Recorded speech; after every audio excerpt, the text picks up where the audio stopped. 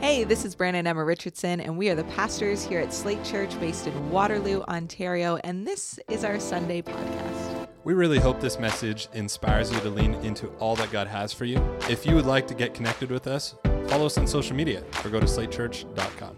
And hey, it helps us a lot if you would rate, review, subscribe, and share this podcast. Join us for today's message.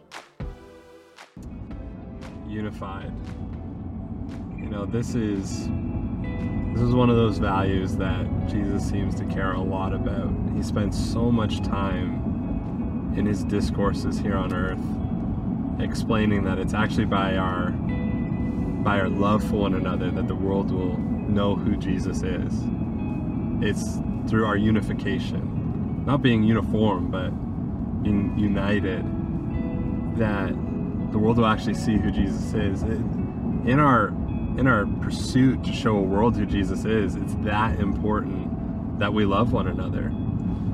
And so as a church, you know, I really think that this is one of those ones that we have to key in on. I was thinking about when I watched The Social Network, which is just like a documentary on social media, which is such a large part of people's lives these days. And it was just making mention that you know, the way that these companies make money, we are the product, and polarization actually kind of funds their product, so to speak, or their project, so to speak. And outside of social media, we can just look around at a world that is increasingly polarized and just see the even greater need for unity. I kind of phrased it this way: this value of being unified just really means, you know, we're better together. A house divided cannot stand. And we see in John chapter 13, verse 34, Jesus says these words. He says, "A new command I give you, love one another. As I have loved you, so you must love one another." Jesus is spending all this time throughout his teaching during his ministry, that he's like summarizing so much of the scriptures and the overall meta-narrative of scriptures. And he says, you know, all the laws and the prophets rest on these two things: love the Lord your God with all your heart, mind, and soul. Love your neighbor as yourself. And he summarizes all of the things that have been written all throughout scripture with that. And a lot of theologians believe that this is the continuation of that thought. And he says, "A new command I give you." It's the only time he utters these words: love one another as I have loved you, so you must love one another. I think that we could really change the world. I think that we could make really big impact. It was a horse. That was amazing. I think we can make a really big impact on the world that we live in if we pursued unity with all that we got.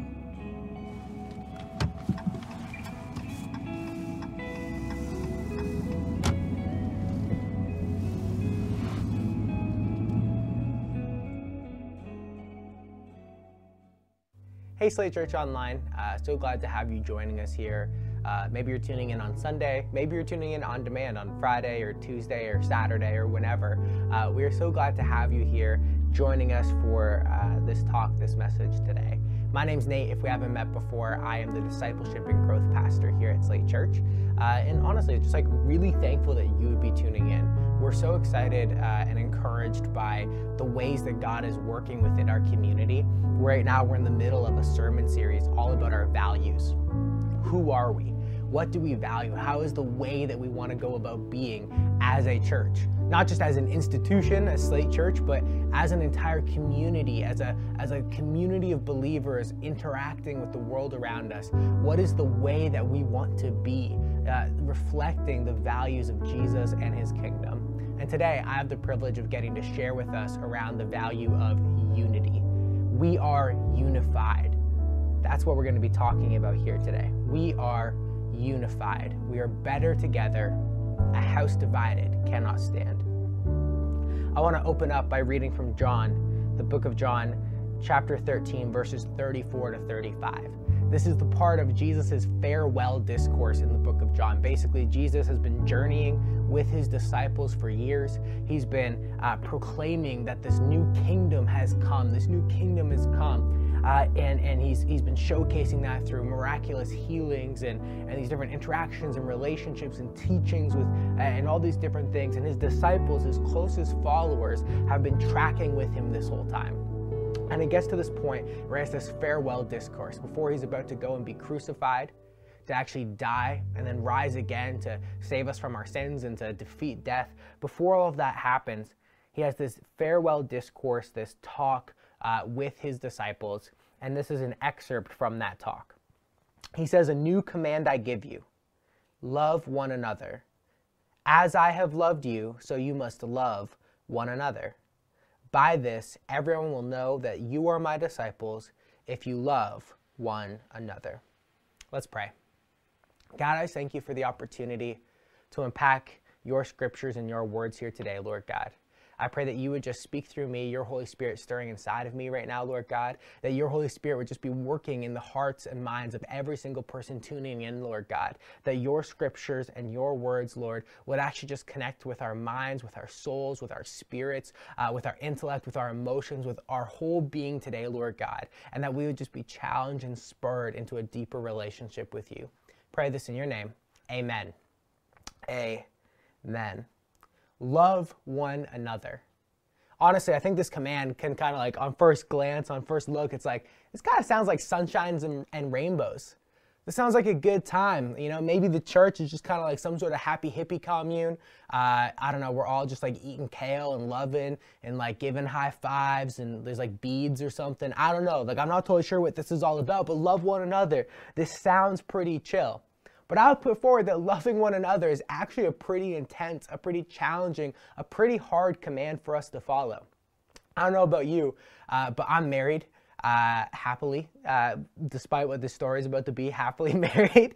I'm married, maybe you're married, maybe you have roommates, maybe you live with your parents. I don't know what your situation is, but if you've ever lived with somebody else, you know how hard it is to love someone when they put the bowls in the dishwasher the wrong way. Like when it's 9 p.m. and the dishwasher's finished and you're trying to put stuff away and you pull out a bowl and you see that it's still caked with grime and you have to sit there and scrub it and clean it out because somebody else loaded the dishwasher wrong. You know how hard it is to love somebody else.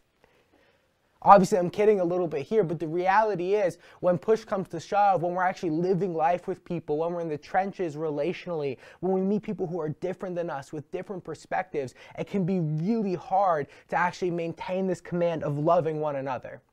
If we are forced to love people who look different than us, who have different opinions, different backgrounds, different upbringings, I think a lot of us need to admit and know that this can be really, really hard. It's hard when someone at church has a different opinion on wearing masks now that the mandates are lifted than us. It's hard when a family member is posting their opinions all over social media constantly and you feel like you want to mute them because it's just wearing you down and it's dragging you down, and then you go and you see them at Thanksgiving and you're kind of starting to look at them different, and it's hard to love one another. It's hard to love one another when the person experiencing homelessness at church steals your purse. It's hard to love one another when someone who's maybe a little more well-off than you or is making some different decisions in their life posts photos from what looks to be their 8th vacation this year, and you're just sitting there stewing with jealous rage because you haven't seen sun in the last 6 months. It is hard to live out loving one another. It's a challenging thing, especially in the church, and such a diverse community of different people from different backgrounds and different perspectives. And it's been hard since day one. Since Jesus, when he was walking the earth, called some backwoods, backcountry fishermen who were just getting by to come and follow him. When Jesus called a tax collector who was greedy and malicious and manipulated and took advantage of others to be one of his closest followers that he would build his church on. When Jesus invited a religious extremist, a violent zealot, to be a part of the group that he was investing in and that he was going to build his kingdom on. Since the very beginning of Christ's church, it has been a bunch of rabble. It has been a messy group of broken people who are being transformed by the power of Christ together day in and day out, being changed, but coming with their own baggage and their own brokenness. And this is actually the way that the church is meant to be. If we look around and our church is a little too comfortable, we probably have a problem. Because the church is meant to be a place where there's an uncomfortable mixing of ideas and people from different backgrounds, from different perspectives. We see in the book of Revelation that in eternity, that the community of people, the believers, are going to be of every tribe and every tongue.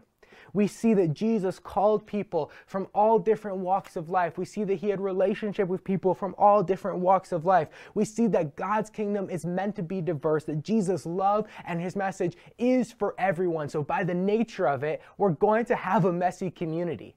We're going to have a messy church. It makes loving one another so much harder, though, to be a part of a diverse church. There's actually something that's even true when it comes to whole countries and societies. It's interesting that in places like Canada and like the US that are melting pot countries, that are much more diverse with different people from different cultures, all kind of settling in, it's actually often a lot harder to get social programs passed for those who are, maybe, social programs passed, like for people who are experiencing poverty or whatever that looks like.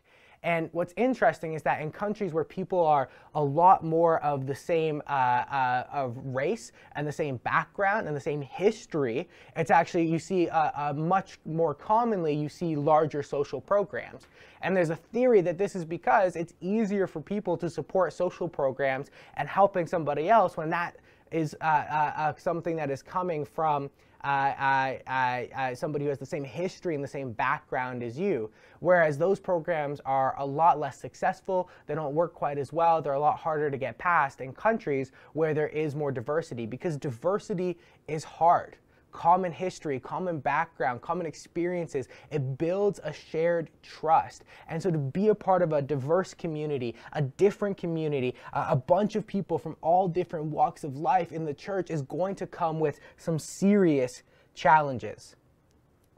But I love it because we are called not to just be unified. We're called to be unified, but not to be uniform. We are unified, but not uniform. The body of Christ is not meant to look like a whole bunch of plastic cutouts of the kind of good Christian image that we project and think that other people want us to be or that we're supposed to look like. It's meant to be a raw and authentic community of different people from different backgrounds coming together and being transformed under one name, the name of Jesus. See, this community is for everyone, but it makes this command to love one another so much harder. And yet, it's not a command we can avoid. Here Jesus says, "A new command I give you, love one another." A little bit later on in this farewell discourse in the book of John, we see Jesus actually pray that the disciples, that his followers, and those that follow them, the church, that they would actually have the same level of unity and love for one another as God and the Holy Spirit and Jesus, the Trinity, God 3 in 1, has for each other. They want us to have Trinity level unity amongst ourselves. That is what Jesus prayed for. Not only that, but we see in Matthew 5:21, in the Sermon on the Mount, when Jesus is sort of explaining some of his kingdom values and the core of his mission here on earth, he has this section on murder. He says this, "You've heard that it was said to the people long ago, 'You shall not murder,' and anyone who murders will be subject to judgment. But I tell you that anyone who is angry with a brother or sister will be subject to judgment." Jesus is raising the bar. Not just you shall not murder, but if you're angry at a brother or sister, you will be subject to judgment. Again, anyone who says to a brother or sister, raka, which is kind of like cussing them out, is answerable to the court. And anyone who says you fool will be in danger of the fire of hell. Wow.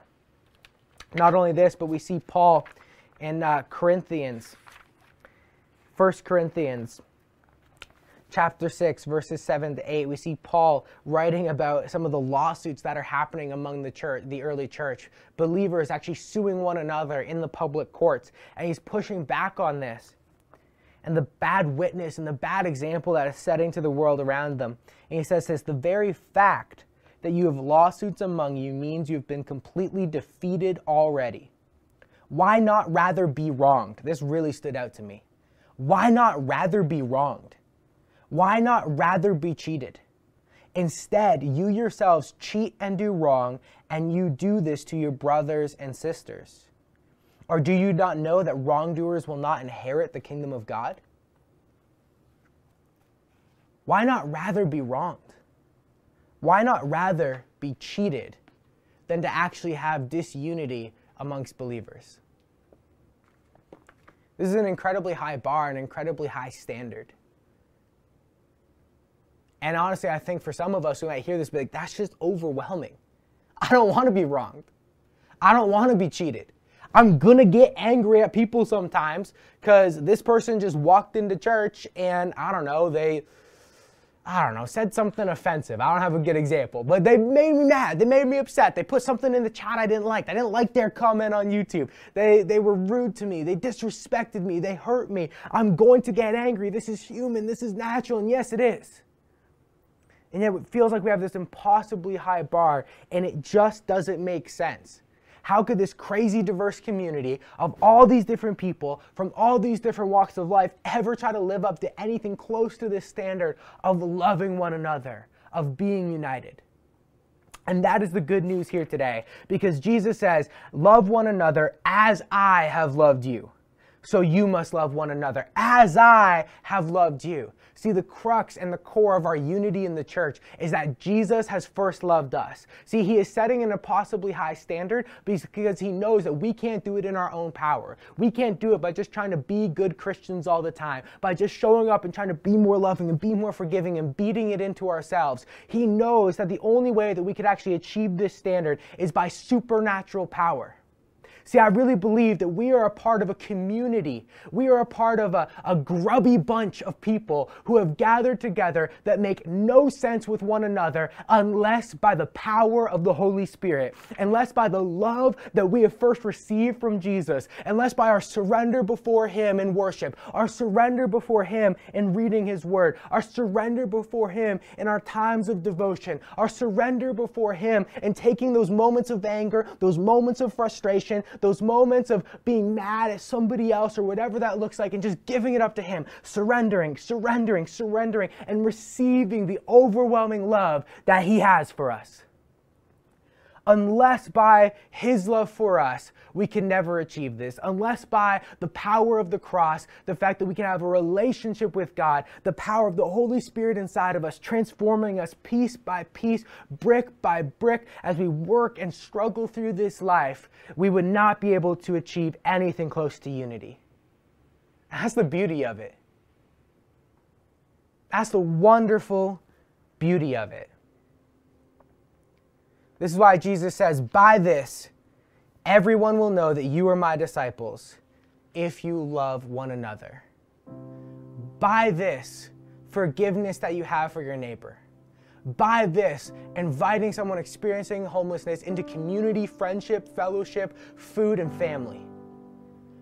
By this, forgiveness of somebody who believes something radically different from you. By this, conservatives and liberals, Trudeau supporters and Tool supporters, and whoever is going to be the new conservative leader supporters, together under one roof, breaking bread, having community, being connected and relational, and loving each other deeply.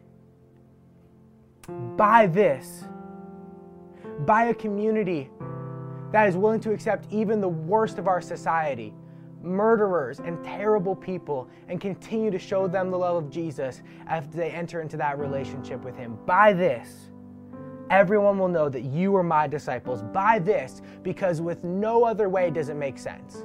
The church is meant to be a place, a rowdy bunch of grubby rabble that only makes sense in God's kingdom, that only makes sense with his power, and because of that, we actually get to be salt and light to the world. This mission that Pastor Brandon just talked about, this idea that we are on mission to the world around us, that we're going to show them the love of Jesus. One of the primary ways that he does this, he says they will know you by your unity. See, When we look at the scripture, it says, everyone will know that you are my disciples if you love one another. This radical community that doesn't make sense, that defies our perceptions, that defies our boundaries, is actually the core and the crux of how the world will know who we are, who God has called us to be, and the relationship that we have with him by our unity. But how do we get here? What does this actually look like? I think the first and most important thing for us to actually live this out is to really go back to this phrase, as I have loved you. I think there's a few different elements to this. The first and most important still is to receive the love of Jesus. And we've talked about different ways that we practice receiving the love of Jesus throughout some of our recent series. You can go back to our Deeply Formed Life series. Look at practices of prayer, of fasting, of spending time in silence and solitude, of getting alone to a quiet place with God, of reading our Bibles, of reading the scripture, of learning and studying his goodness and his character, and all of these things in this consistent showing up and surrendering, of giving of our finances, of giving of our time and serving, of being consistent with coming to church. In all these different acts of surrender, we actually receive the love of God. We practice receiving it. We steep in it. We rest in it. We stay in this free gift of salvation that he's given us. It starts with, as I have loved you, and receiving that gift. But I think we can also look at how Jesus loved the people around him, the ways that he interacted with the world, the ways that he interacted with his disciples. We can look at Jesus' example when Peter denied him 3 times, and Jesus forgives him and continues to build his church on him, as an example of what it looks like to, despite people denying us, betraying us, potentially even looking down on us, to actually continue to give them second chances, to continue to invest in them and come back and forgive 7 times 70. As I have loved you.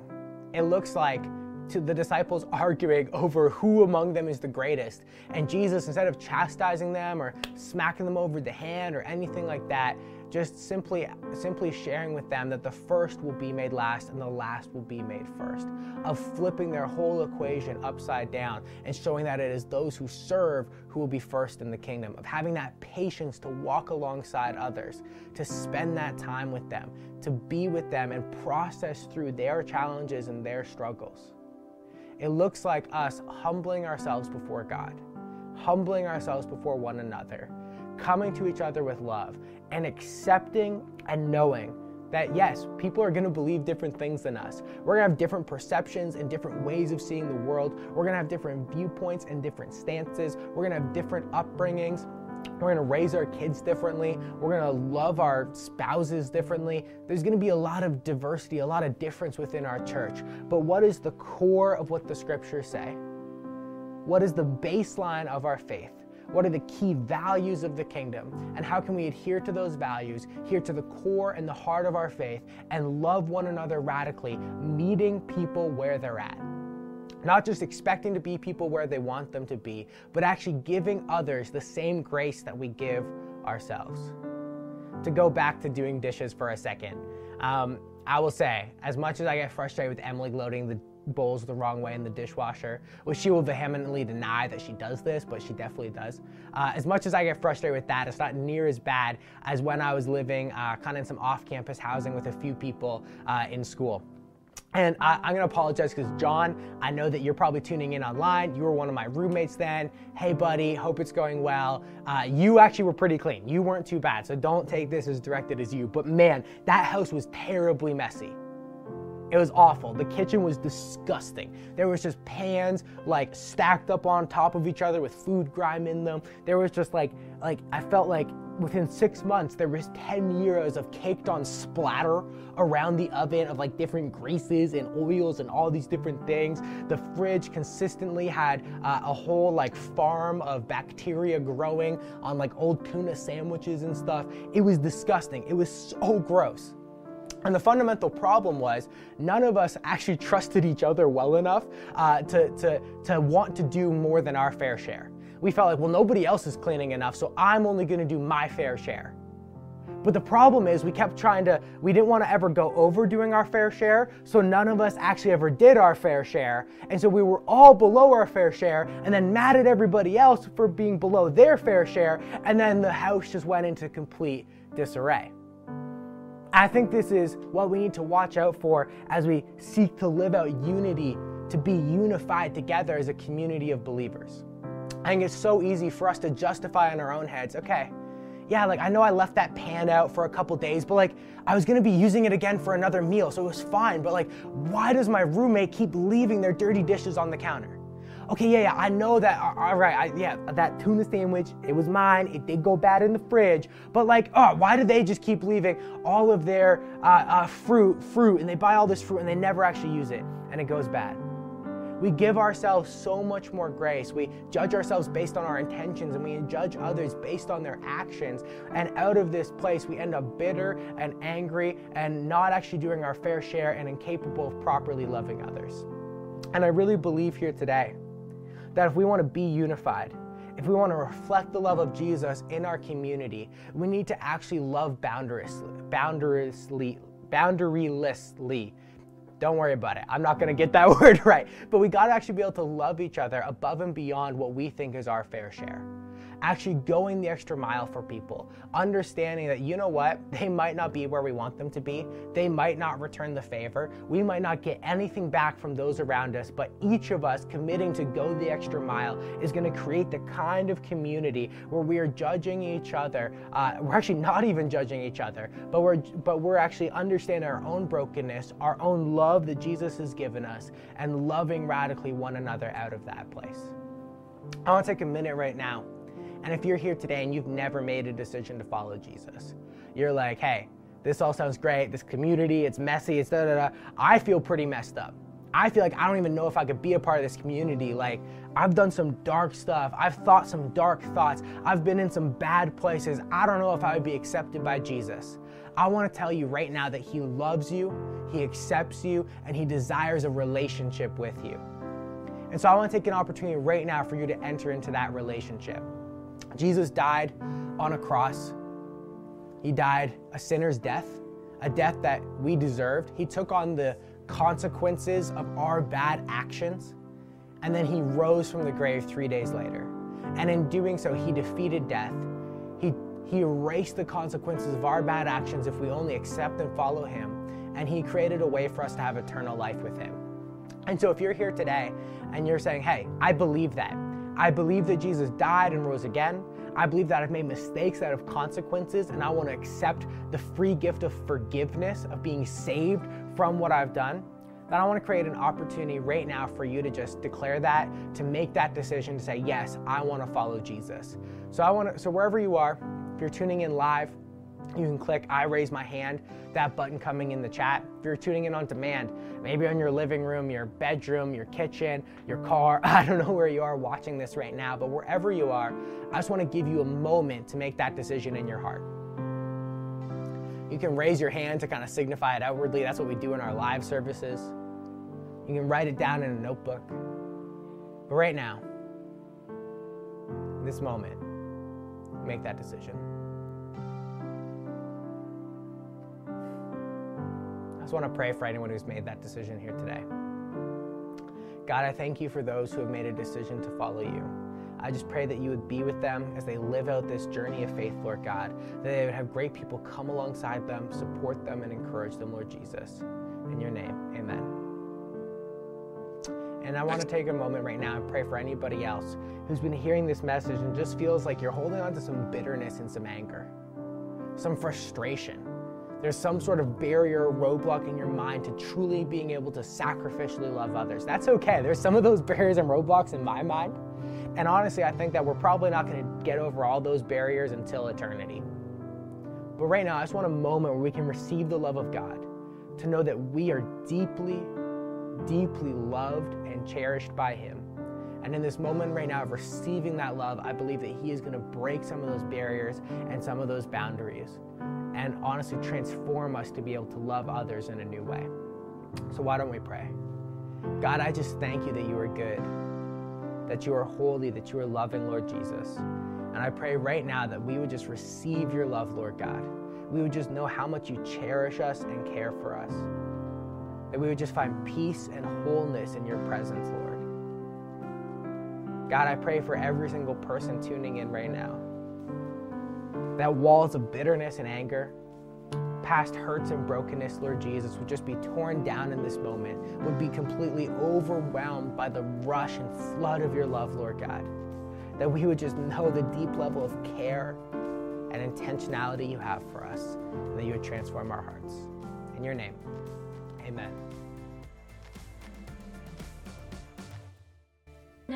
Thanks again for listening to our Sunday podcast. To hear more messages like these, be sure to share and subscribe. We're thankful for all that God is doing in our church right now. We would love to have you be a part of what is going on. You can connect with us by filling out a Connect card online at slatechurch.com. And hey, stay tuned for more content coming soon.